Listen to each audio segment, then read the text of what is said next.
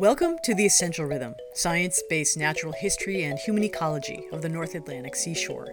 This is episode 97, Charismatic Megafauna, Northwest Atlantic Walruses. Earlier this summer, I traveled to the remote Magdalen Islands, a sandy archipelago in the Gulf of St. Lawrence, situated between Prince Edward Island, Cape Breton Island, and Newfoundland. The sparse landscape of these islands has been used by humans for 1,000 years or more, first by indigenous people of the area, most recently those of the Micmac tribe, as well as European colonists. The economy has been mostly natural resource-based, various fisheries, sand, and rock salt, and now relies heavily on tourism, of which I was a willing participant. One little detail of the island's history jumped out at me, and I've been thinking about it ever since. One of the, quote, natural resources exploited on the island in historic times was an animal we would all recognize, the walrus. Walruses, scientific name Odobenus rosmaris, are found in a circumpolar distribution in the Arctic and subarctic, and are generally recognized as having two subspecies, a Pacific and an Atlantic. The Atlantic subspecies is currently the smaller of the two population-wise, and is made of 4 extant populations in the Canadian Arctic. Their name means tooth-walking seahorse, which is an apt description of this creature. You can probably easily bring a mental image of a walrus to mind.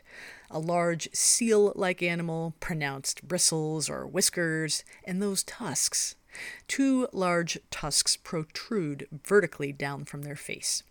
The tusks are actually enlarged canine teeth, and they're used to help the walrus haul itself up onto sea ice, hence the moniker toothwalker, as well as maintain breathing holes in the ice.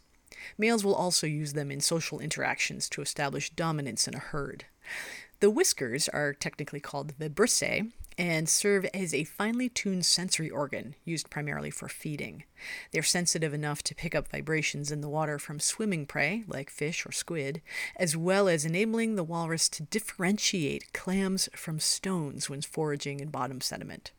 They look like seals because, well, they are seals, being part of the pinniped group, a subgroup of the order Carnivora. The pinnipeds are divided into 3 main types: true seals, like the common harbor seal we see daily here in Maine, eared seals, like sea lions, and walruses. Genetic analysis shows that walruses diverged from eared seals 15 to 20 million years ago, and that lineage diverged from true seals 20 to 26 million years ago. The whole group diverged from a bear-like ancestor well before that, though the details are still debated. Another name found throughout historic European accounts of exploration of what would become maritime Canada is the sea cow, given due to the large size of these animals.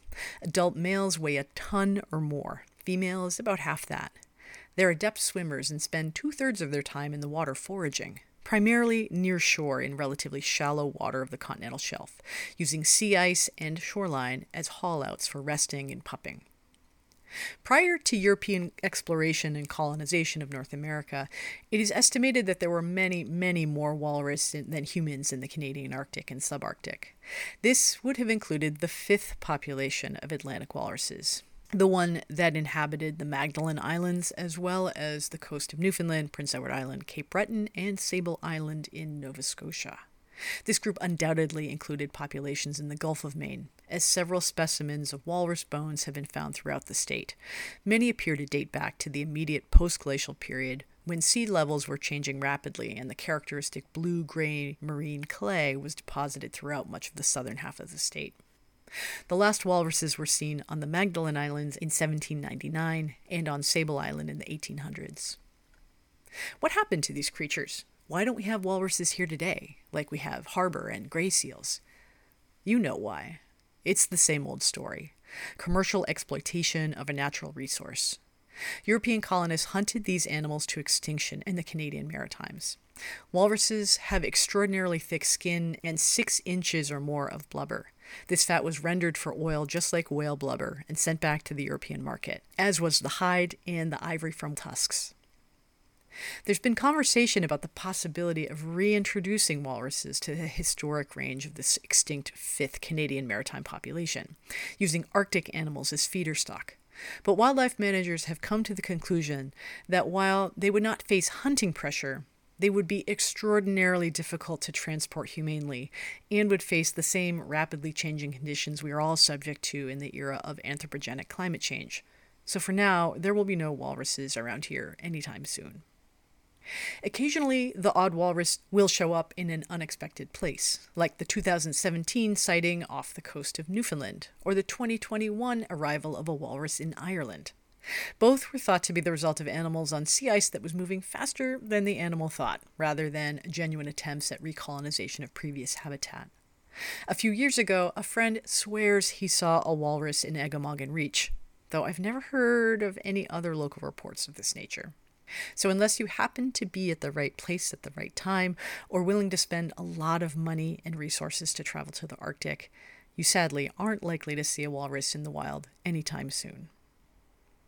This has been episode 97 of The Essential Rhythm, written and produced by me, Sarah O'Malley. The show is produced on traditional Wabanaki land. Did you know you could find the show as a podcast? Go to weru.org to learn more. The theme music is Lightstream by the artist Siddhartha, used by permission through Creative Commons. Thanks for listening and join us next week.